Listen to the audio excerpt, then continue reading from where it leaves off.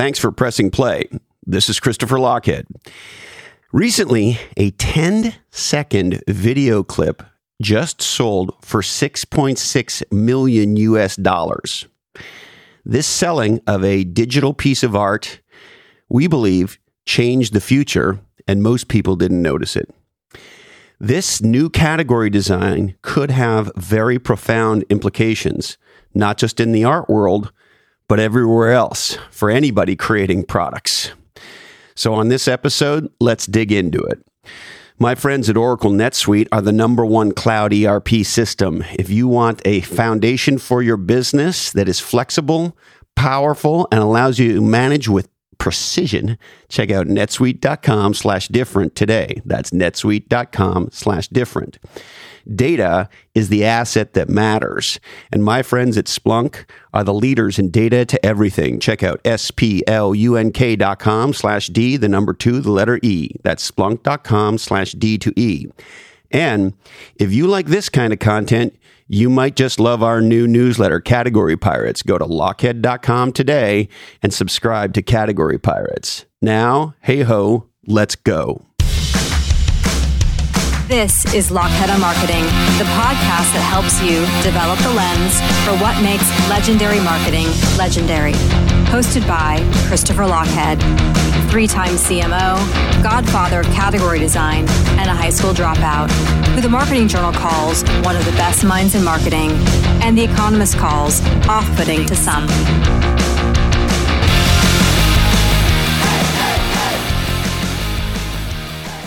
All right. So let's maybe take a step back. We've had digital products being sold on the internet for a while. You might remember when Farmville was the game and people were buying tractors and shit like that for their farms. And so in that case, for a game, people bought digital products. And that's been going on for a while. It happens with all sorts of games. People can buy all sorts of quote unquote products to help them in their digital gaming. We also see things like digital fashion. Believe it or not, there are, quote, digital fashion houses now that sell digital-only clothing. That's right. You can buy a digital pair of sneakers and all sorts of other things. And so there's this whole move to creating products that are only digital, that only live in the digital world, that people actually pay for. And in some cases, they're limited run products. So for example, some of the digital fashion products, they'll make 100 of them or 1,000 of them, and they'll be numbered. And once they're gone, they're gone. And even though there's no technical reason you couldn't create more digital shoes, these digital fashion companies restrict it to drive price up, good old supply and demand. And so we see this happening in multiple domains. And it just happened in the art world. And I'll get back to that in a second. But before I do, I want to share with you an insight. In the summer of 2019, a good buddy of mine came to visit me. And I hadn't seen him for a while. And I hadn't seen his wife and kids for a long time. And the last time I had seen his kids, he lives in the UK.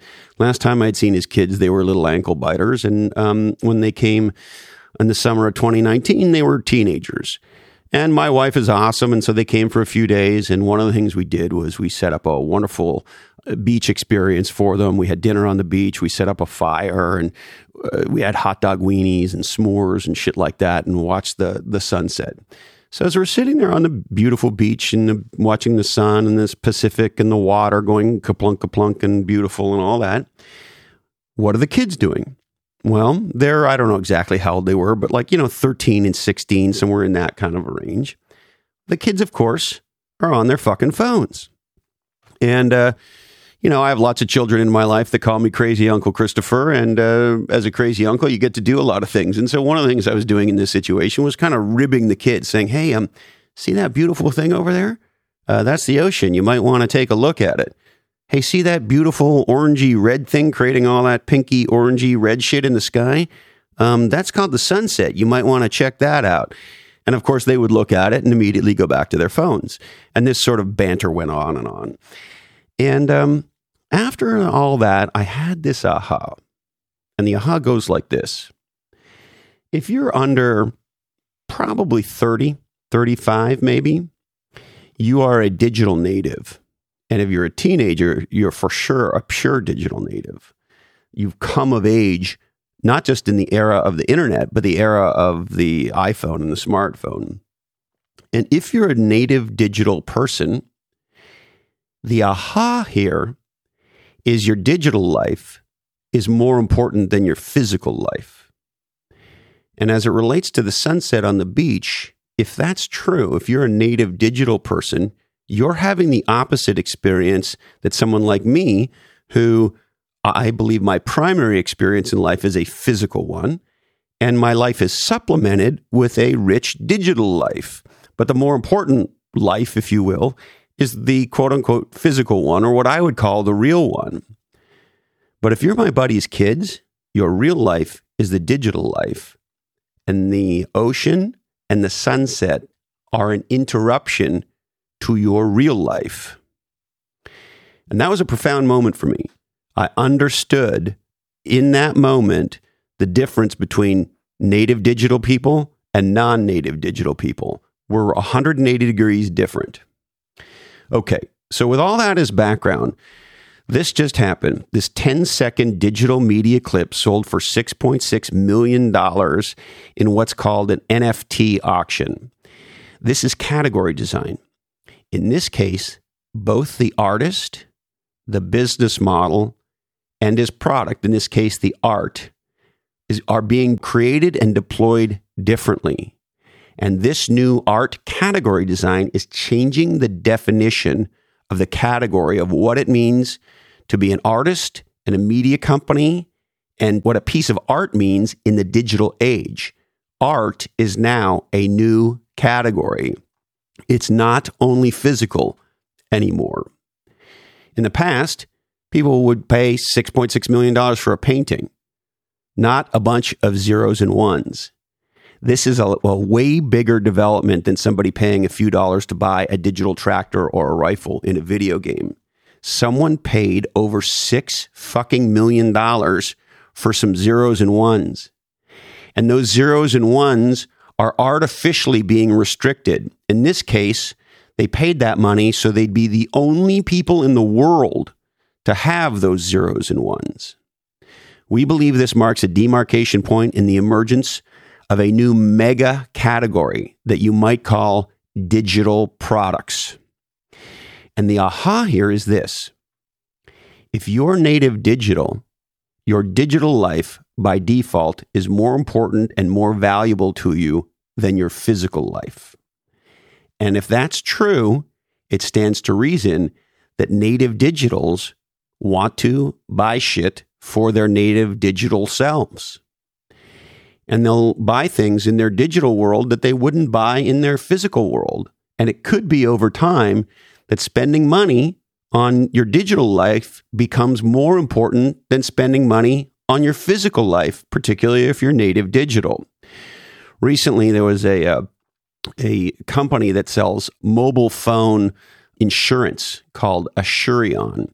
And they did a study and got some PR for it. And the study said that cell phones are now more important than cars to American buyers, which, by the way, is legendary category design marketing. I don't know whether it's true or not. I don't know that I would trust a company's research to support their own agenda. But as a marketer, I appreciate what they're doing. But let's say, for sake of argument, Asurion here is right, that Americans are valuing their phones more than cars. So, what does all this mean? I think we have to take a step back and think about the ascending role of people's digital lives, how they're living their lives, how they're working. Think about what's happened in a post-COVID world. We all live in a digital workplace in a way that we didn't before.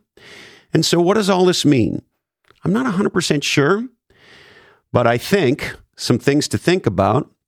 I think we have to ask ourselves, is there an opportunity and or threat for our categories, brands, and businesses in a world where people's digital life is their primary experience and their physical life is their secondary experience? Will people buy digital cars to race and only Uber when they need to? A lot of the younger generation sees no reason to own a car. Will women buy digital fashions by the season and then in the physical world only rent the runway when they need a formal dress? And so things could turn 180 here, okay? With that said, let's let that percolate in your brain for a little bit. I want to also pop the hood for a second on how this shit is working. The underpinning of this stuff, as you might know, is the blockchain. And the blockchain is like a digital registry of digital assets. Essentially, the blockchain is a way of tagging and tracking data and securing data that allows digital transactions to happen safely and securely. The blockchain is what underpins cryptocurrencies. These things called NFTs that I mentioned off the top are called non-fungible tokens. And what non-fungible refers to are digital items that can't be exchanged on a for-like basis. Each is unique. And that's why you can have a digital form of art or a digital sports card or a certain limited run of digital shoes. You can buy digital land in virtual environments, et cetera, et cetera. Any digital asset you could imagine can be protected essentially by creating this non-fungible token capability. And so the net here is there is a new emerging infrastructure for securely managing, creating, distributing, and transacting business around digital assets. So I think that's the big aha here. And I think it leaves us all with having to grapple with a fascinating set of questions. In a world where people's digital life is their primary life, what does that mean for you personally, for your career, for your company, for your categories, your products, and your brands? All right, we would like to thank the legendary people at Atrenet, building B2B websites in Silicon Valley for the better part of 20 years. Check out atre.net. If you're in Australia and you want to do legendary marketing, my friends at rapidmedia.com.au are standing by to help you kick some serious marketing ass. Check out rapidmedia.com.au. Don't forget, if you like this kind of content, go to lochhead.com and subscribe to Category Pirates. Remember, this oddcast often goes better with libations. Please don't forget to tip your waitstaff.